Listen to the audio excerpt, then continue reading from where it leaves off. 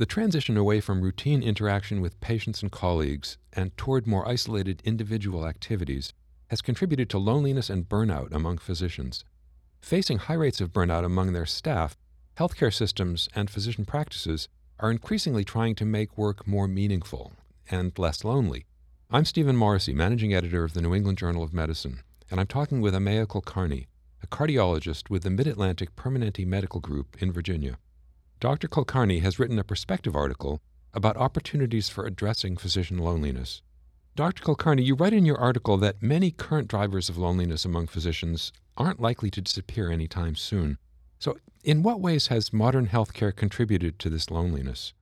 Yeah, so it's an interesting question. I think that the main way in which the modern health system has contributed to loneliness is that it's, in general, more isolating. So, whereas most of the interactions 5 years ago in a medical setting were face-to-face encounters, in our system, about 50% of the encounters are non-face-to-face, either email or telephone or video visits, which are not technically face-to-face. And so that means that you spend a lot more time at a computer and a lot less time sort of in the normal social interactions. And I think that can contribute to people feeling more lonely.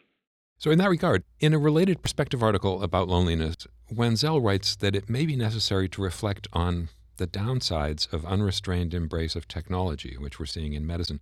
Do you see strategies for retaining the positive effects of technology in healthcare while limiting its role in feeding this loneliness among physicians? Absolutely. I think of technology as sort of a symptom rather than the disease itself when it comes to loneliness among physicians. And technology has real potential for making our lives and the lives of our patients easier. The easiest example I can give is that in the management of patients with hypertension, what I usually do is I see the patients once, and then we have a conversation over email over sometimes 3 months where we're talking once a week. And that actually is a much more natural way to interact with somebody than these sort of periodic preset appointments. And so I do think that technology is a tool, and our job as healthcare systems and people who are thoughtful about how to manage both loneliness and patient care in the next generation is to leverage those tools to appropriately take care of patients. So I think there's lots of potential for that. I think the other thing is, I mentioned in my perspective, we can also use technology to connect people to each other, whether it's using social media, which can be a tool for good in terms of socialization, or the This Is Me profiles, which I mentioned in the perspective, where people have the chance to sort of share in a virtual fashion about who they are. You describe some other ways in which your medical group is trying to address loneliness. One of them is creating opportunities for doctors to spend time together engaging in non-work-related activities. So what's been the response among physicians to those events? What kind of turnout have you seen? It's a great question. It's one I often get. One of the things we did when we designed our social interactions is that we sort of trimmed down our expectations for attendance. And so rather than saying we want an event that everybody attends, we said our goal is to try to get 5 to 10 docs in a room together. And from that perspective, it's extremely successful. Almost all of our events have a minimum of 5 doctors. There's a couple that are very popular. We do hockey games and baseball games and basketball games, and those you get 300 plus people coming to those events. But for the most part, we have between 5 and 10 docs at each event, and that's actually not a bad thing. That's an opportunity for people to meet based on an interest set, whether it be rock climbing or their kids, rather than their primary daytime activity. And I think that has been actually a really interesting frame shift in how we set up events. You spend less money to design the event, and you reduce your expectations for who's going to show up, and you get these really great intimate gatherings. Another program that your organization has established has physicians writing and sharing personal essays and discussing their stories of clinical care. What were the goals of those initiatives, and what effect have they had? The This Is Me profiles, which is the sharing personal stories about themselves, is by far one of our most successful initiatives. And the idea behind it, if I can take a minute to explain it, is that once a week we send an email to the entire medical group with a profile written by a physician, and the only rules is that the physician has to write about themselves and it can't be about work. And so you get these really interesting and varied stories. I wrote about weekday mornings with my kids, which are often bananas. And some people write about being a physician in wartime, and some people write about taking care of a disabled child. And what's really neat about them is it's a low-cost intervention. All we have to do is send the email.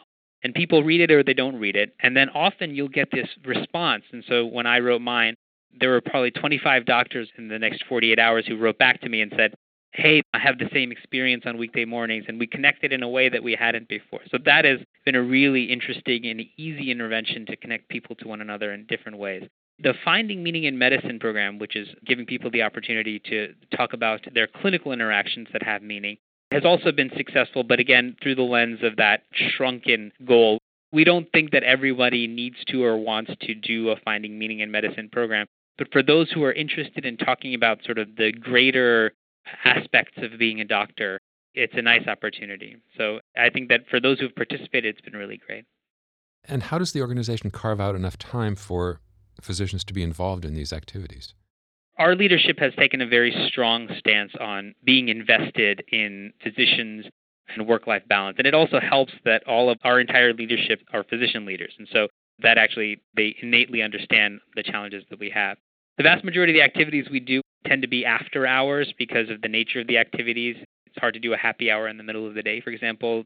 But when there is a need to do an activity in the middle of the day, for example, the Finding Meaning in Medicine sections, our leadership has been very willing to give time to do those activities. I think that's a really important part of their commitment to sort of physician wellness, not just as an idea, but literally investing time and effort and money into the issue. Do you find that it's become more acceptable among your colleagues to talk about feelings of loneliness and burnout? That's a really great question. I think in some ways, yes, and in some ways, no. I think that there are some physicians for whom discussing loneliness as an idea or being lonely as an idea is not something that's sort of culturally, socially acceptable for them to talk about, and they're not going to do it. But I think that there is a larger population that has just been sort of waiting for the chance to talk about how they are feeling. And one of the most powerful tools to get somebody to share about their own feelings of loneliness is to share your own. And I think that that sort of opportunity to sort of open the door to connection has created these really interesting chances for people to discuss. And it's interesting not just in the organization. When I tell friends and family members who are physicians about the work we're doing on loneliness, I'll often get a story or a situation from them where they also felt lonely. And so I think just the opportunity to start the conversation is important. Finally, how can individual physicians become better at recognizing and addressing their own loneliness, and how can they encourage their organizations to work toward combating it on a larger scale? I think that that is probably the most important part of this work. So I think that on an individual level, the important part of the loneliness battle is sort of to start recognize it in yourself. When you start to notice that you're feeling withdrawn or separated from others, that recognize that and ask for help. But I do think the heavy legwork in all of this is systems-based. I think that the organizational culture has to be shifted towards recognizing and thinking about loneliness as a larger problem and a contributing factor. And not just in the ways that we are doing now, which is to sort of work on methods of socialization, but also in, as Dr. Wenzel mentioned in his piece, when incorporating new technologies, when thinking about how a new technology is to be deployed, understanding the impact just not only on patients and on cost structure and the clinical care, but also understanding the psychological impact on physicians of that change. I think that's a really important part of it. And I think that organizations that are thoughtful about the effect on their physicians of the plans that they're putting forward have much more successful plans long term. Thank you, Dr. Kulkarni.